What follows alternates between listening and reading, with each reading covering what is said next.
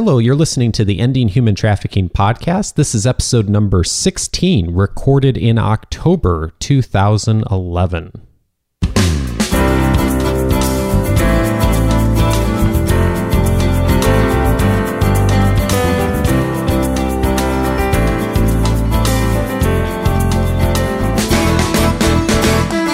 Welcome to the Ending Human Trafficking podcast. My name is Dave Stachowiak. And I'm Sandy Morgan. And this is the show where we empower you to study the issues, be a voice, and make a difference in ending human trafficking. And Sandy, we have today a very special guest with us who is someone who's just been a tremendous leader in the fight against human trafficking, not only here domestically, but around the globe. And I am going to give you an opportunity to tell the audience who we have here today. I'm very excited because probably the most significant teacher mentor for me learning about human trafficking when I first started is Dr. Laura Lederer. And when I met her, she was working for the State Department. And now she is the founder and president of Global Centurion. And we're going to talk to her today about the link between street gangs and human trafficking. And Dave, why don't you just give us a little bio on her background? I'd be happy to. Laura Lederer founded and directed the Protection Project at Harvard University's John F. Kennedy School of Government back in 1997. And from 2001 till 2009, she served as the senior advisor on trafficking in persons to Undersecretary of State for Democracy and Global Affairs, who was Paula Dobriansky at the time, and then senior director of global projects in the Office to Monitor and Combat Trafficking in Persons at the U.S. Department of State. And in addition to that, from 2001 to 2009, she was the executive director of the Senior Policy Operating Group on Trafficking in Persons, which was a high-level interagency group that staffed the president's cabinet-level interagency task force on trafficking in persons. She has her BA magna cum laude in comparative religions from the University of Michigan, which is not an easy school to get a magna cum laude from. So that's very cool. And after 10 years in philanthropy as the director of community and social concerns at a private foundation, she continued her education at the University of San Francisco Law School and DePaul College of Law and received her Juris Doctorate in June 1994. And I could go on literally for about 10 minutes of the accomplishments she's had, but I think that I'm going to turn it over to you, Sandy, and a very welcome hello to Dr. Laura Lederer. And it just goes without saying that she has impacted this issue globally and we've traveled together to Greece and to Iraq, and she's been out here at Vanguard University at the Global Center for Women and Justice. So we're going to dive right in, Laura, and talk about the connection between street gangs and human trafficking. Do you want to frame that for us? Well, I started doing, let me just give you a little background first on how we came to make the link between street gangs and human trafficking, Sandy. We were collecting case law. This is an anchor project of Global Centurion, collecting the case law worldwide that addresses human trafficking and pulling data points from the case law in order to get perpetrator profiles. It's part of the work that we're doing to understand the demand for human trafficking. And one of the data points that kept coming up was that those who were trafficking young women and children were involved also in street gangs. And after we found about 20 or 30 cases, I actually added a data point so that we could, anywhere around the world where a street gang was involved in human trafficking, we could then, we would be able to identify that very quickly as opposed to, as a part of the coding.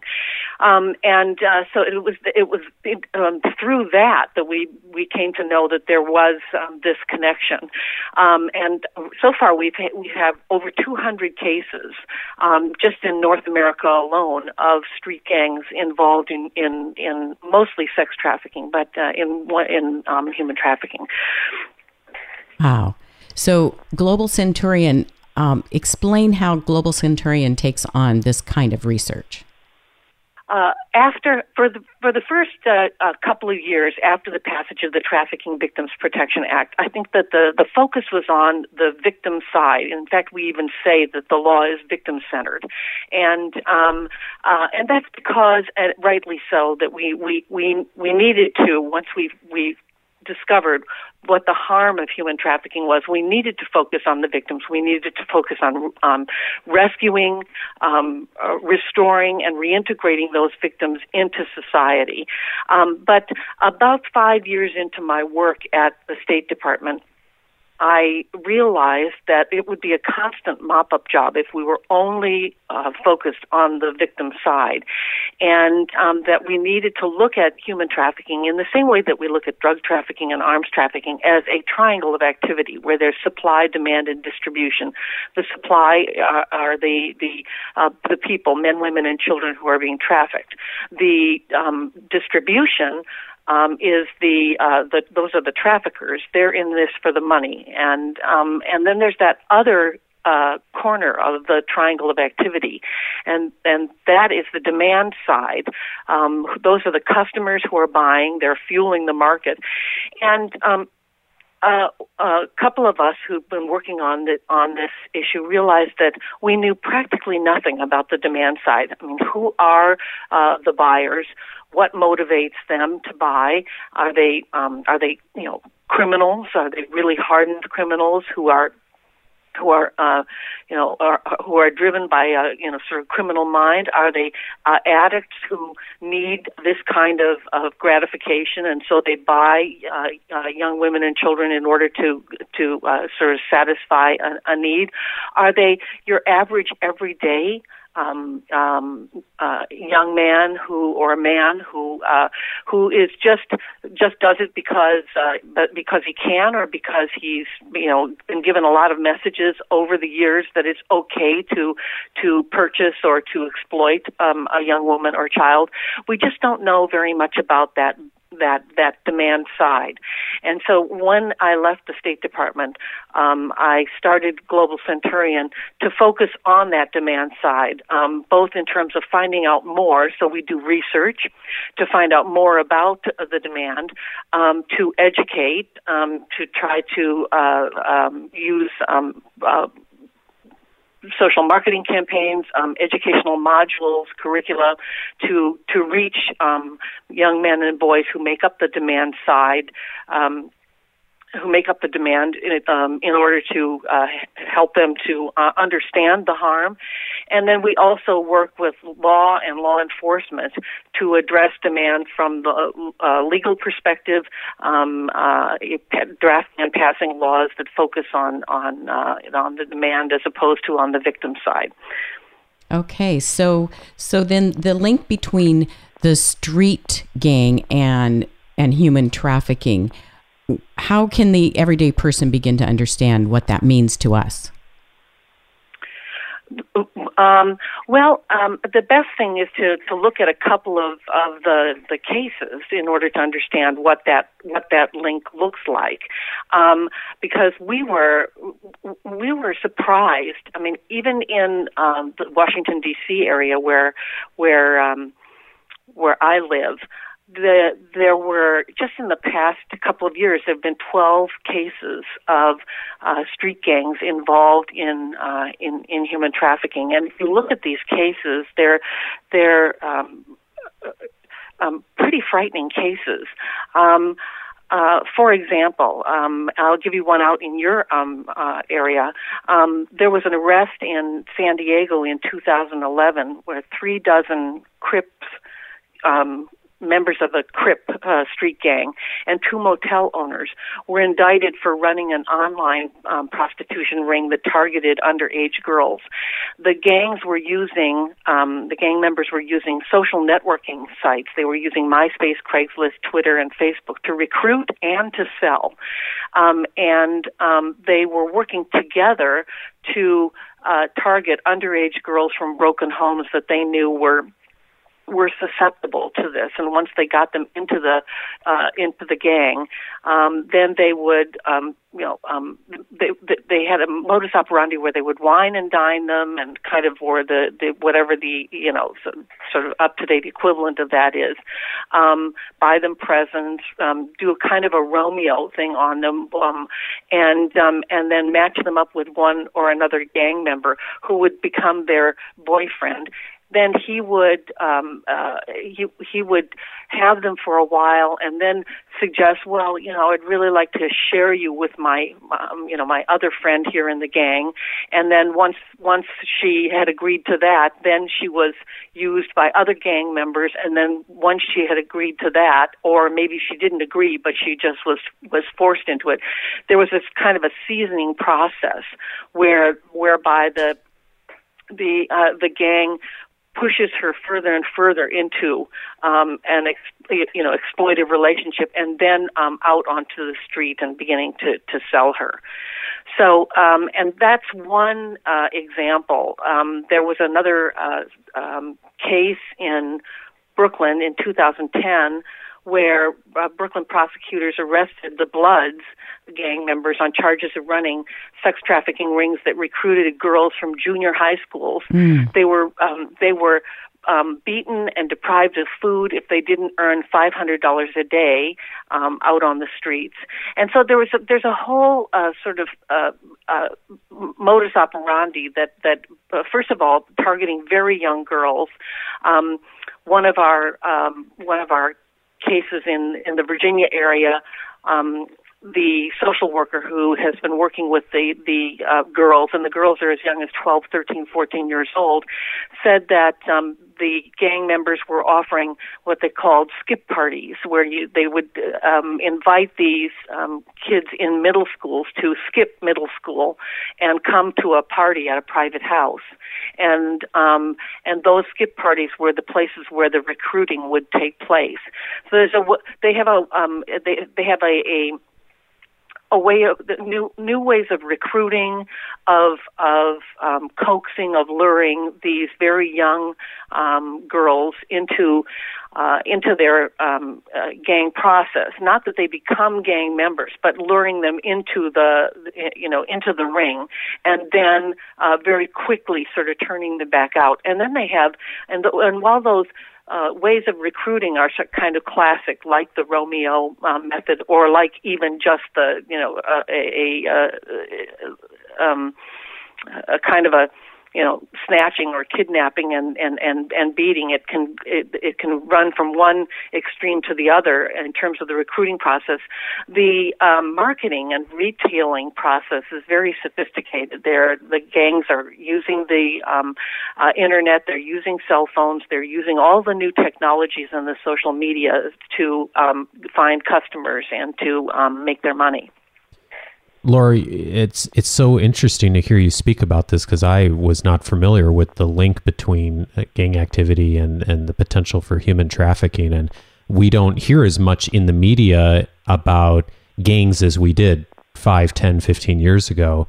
And it's such a sad thing that now gangs are involved in this too, and that's still such a part of the activity around this. And it's just a really sad story to hear.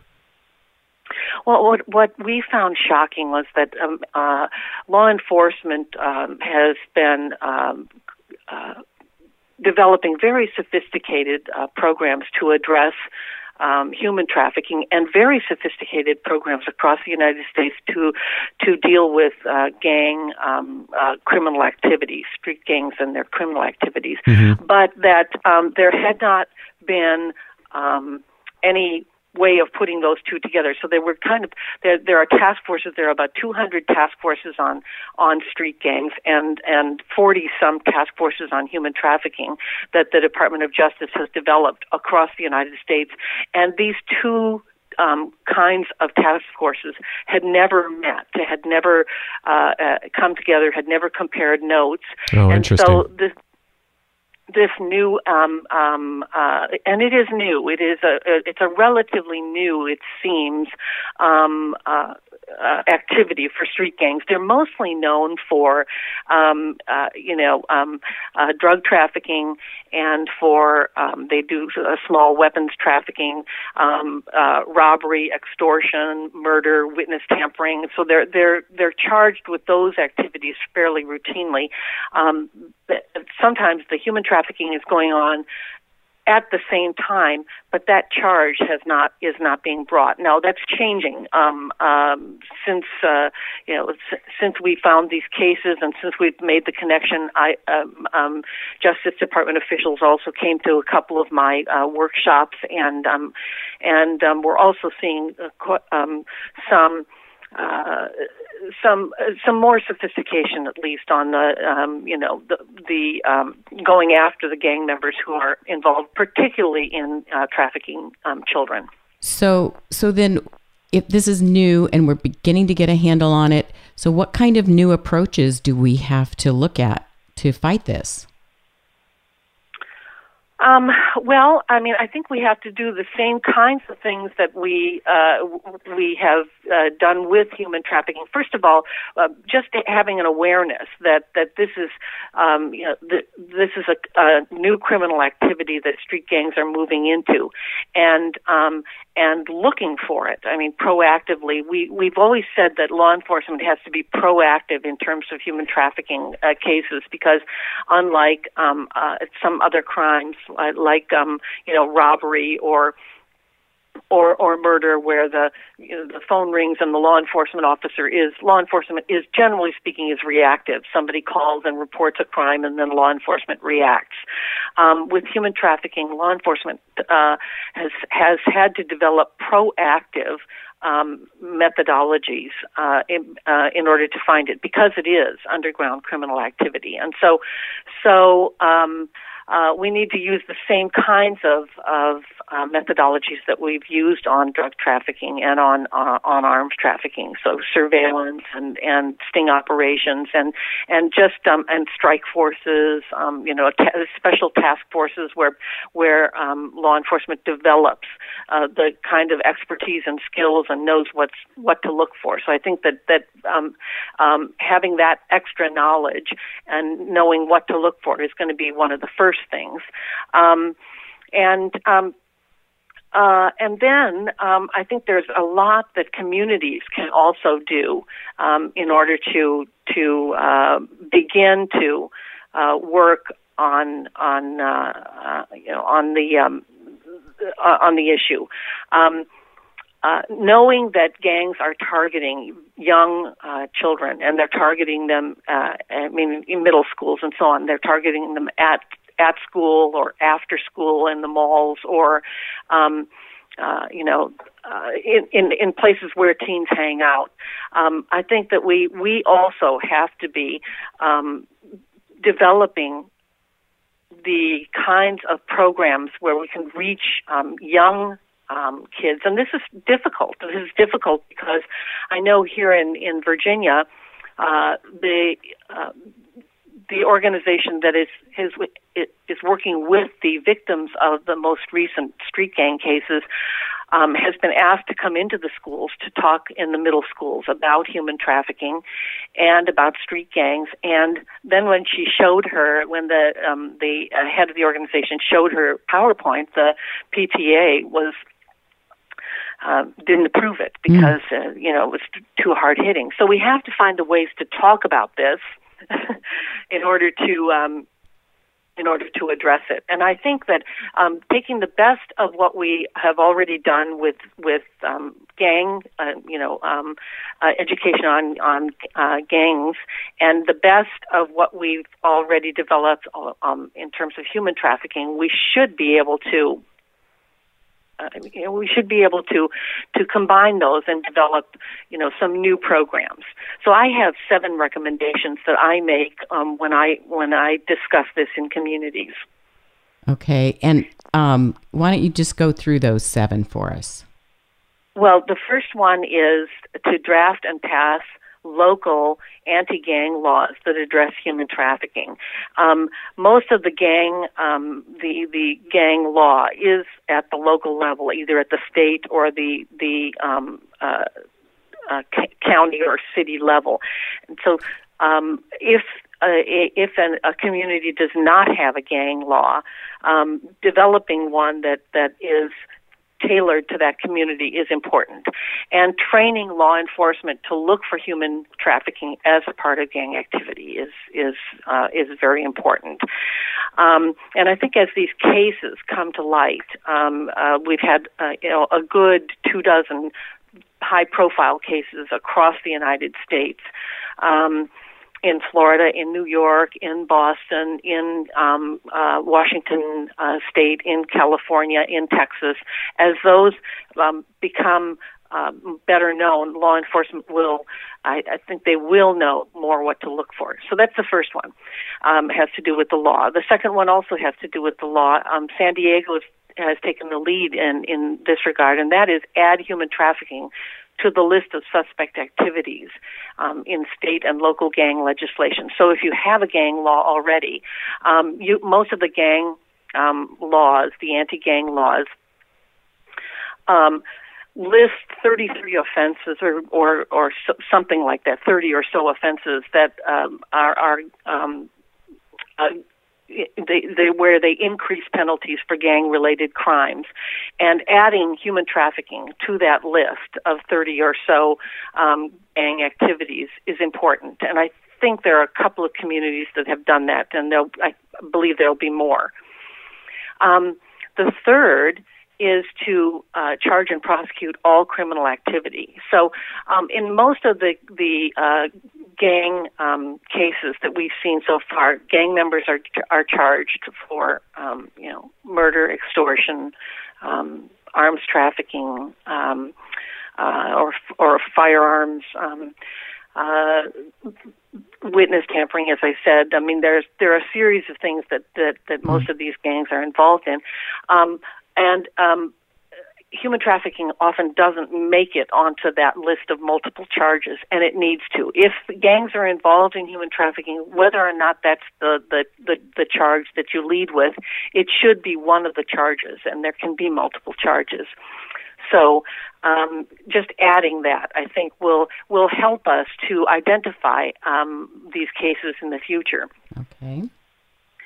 The fourth one is injunctions and restraining orders preventing criminal gang activity. For example, in San Francisco, Visitation Valley, the community has some kinds of criminal activity that they've listed that gangs are often involved in, and they can add human trafficking to that, and can prevent that kind of activity if they've already got it in a restraining order.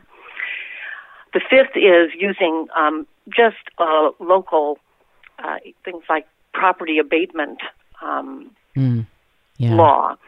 For example, in Los Angeles, the house where gang members are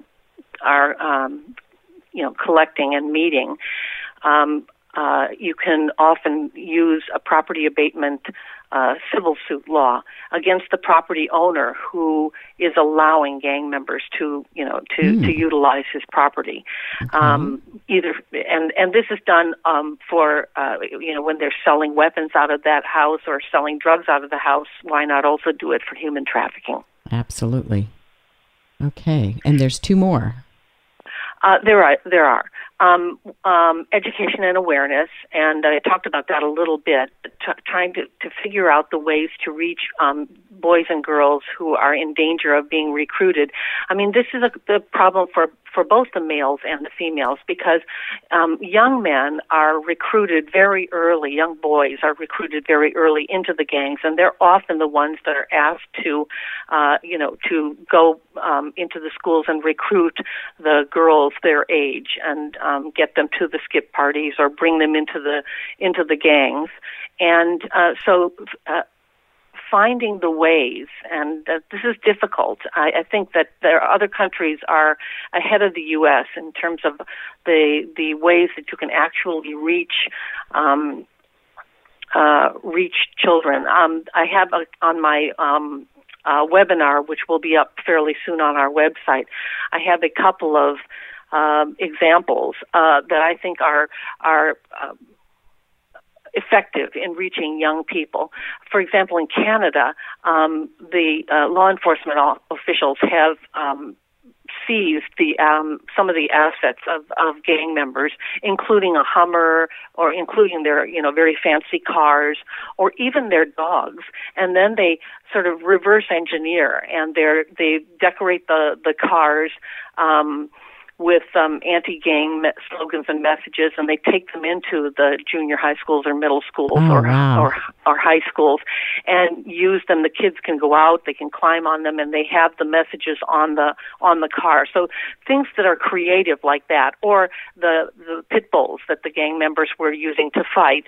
They'll then bring the pit bulls in and do anti-gang messaging, and the pit bulls will have the little banners on their, have a little banner on them, an anti-gang message. So creative ways to reach teenagers are important.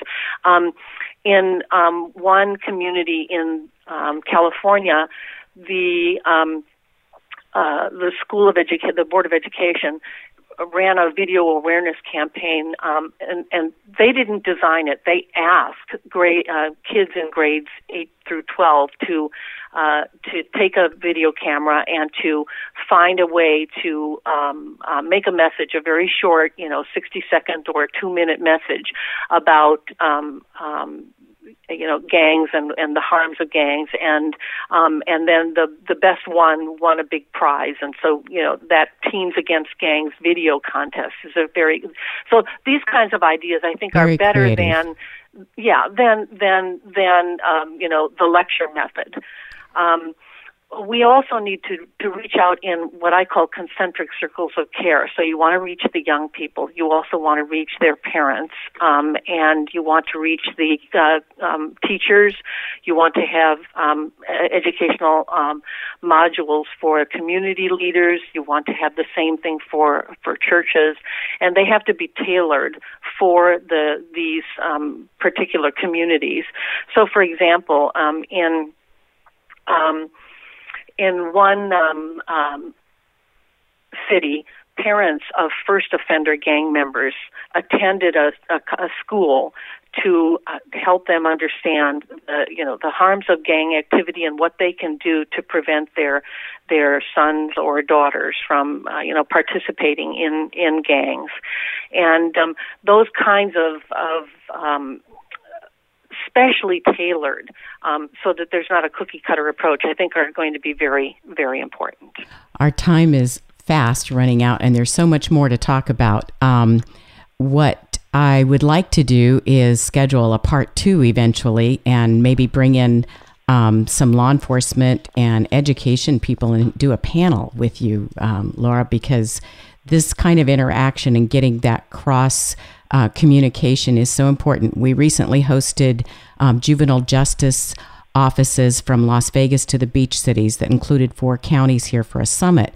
And the fact that there is a lot of the information out there that is not being communicated through collaborative community efforts is a tragedy, and it's something we have to correct as quickly as possible in order to address this much more effectively. Would you tell us again what your website is? Yes, and some of this information will very shortly be up on the website. It's www.globalcenturion.org, and there's basic information about the demand side and what I call the 5 S's of demand, how to go after the demand side and the ways we can work on demand.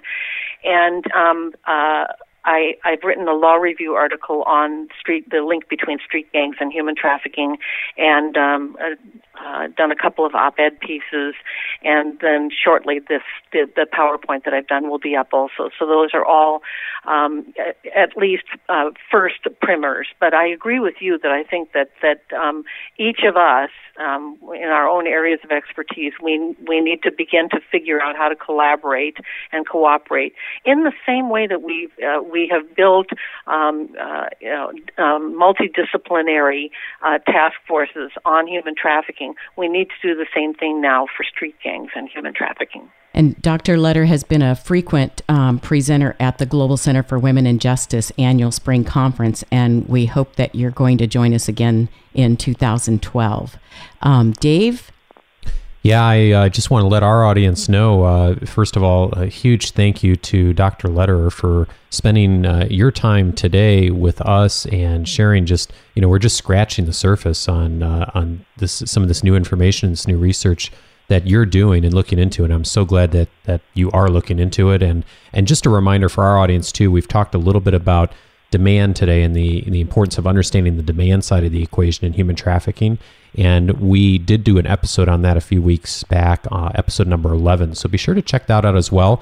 And for those who are wanting to get in touch with Laura's organization, Global Centurion, and looking for some of those resources she mentioned, we'll also put a link to that on our website in the show notes, so that way folks can reference those as well. And just a reminder for our audience too, if this has raised questions or comments for you and questions we can address on a future podcast, there's a couple of ways to get a hold of us. One way is to send an email to gcwj@vanguard.edu. That's for the Global Center for Women and Justice at Vanguard.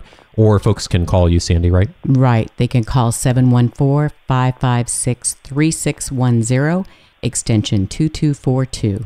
So I think we should thank Dr. Lederer for her time. Laura, thank you so much for taking the time to share your expertise with us today. We're so blessed to have had you and to really share your wisdom. Happy to be here.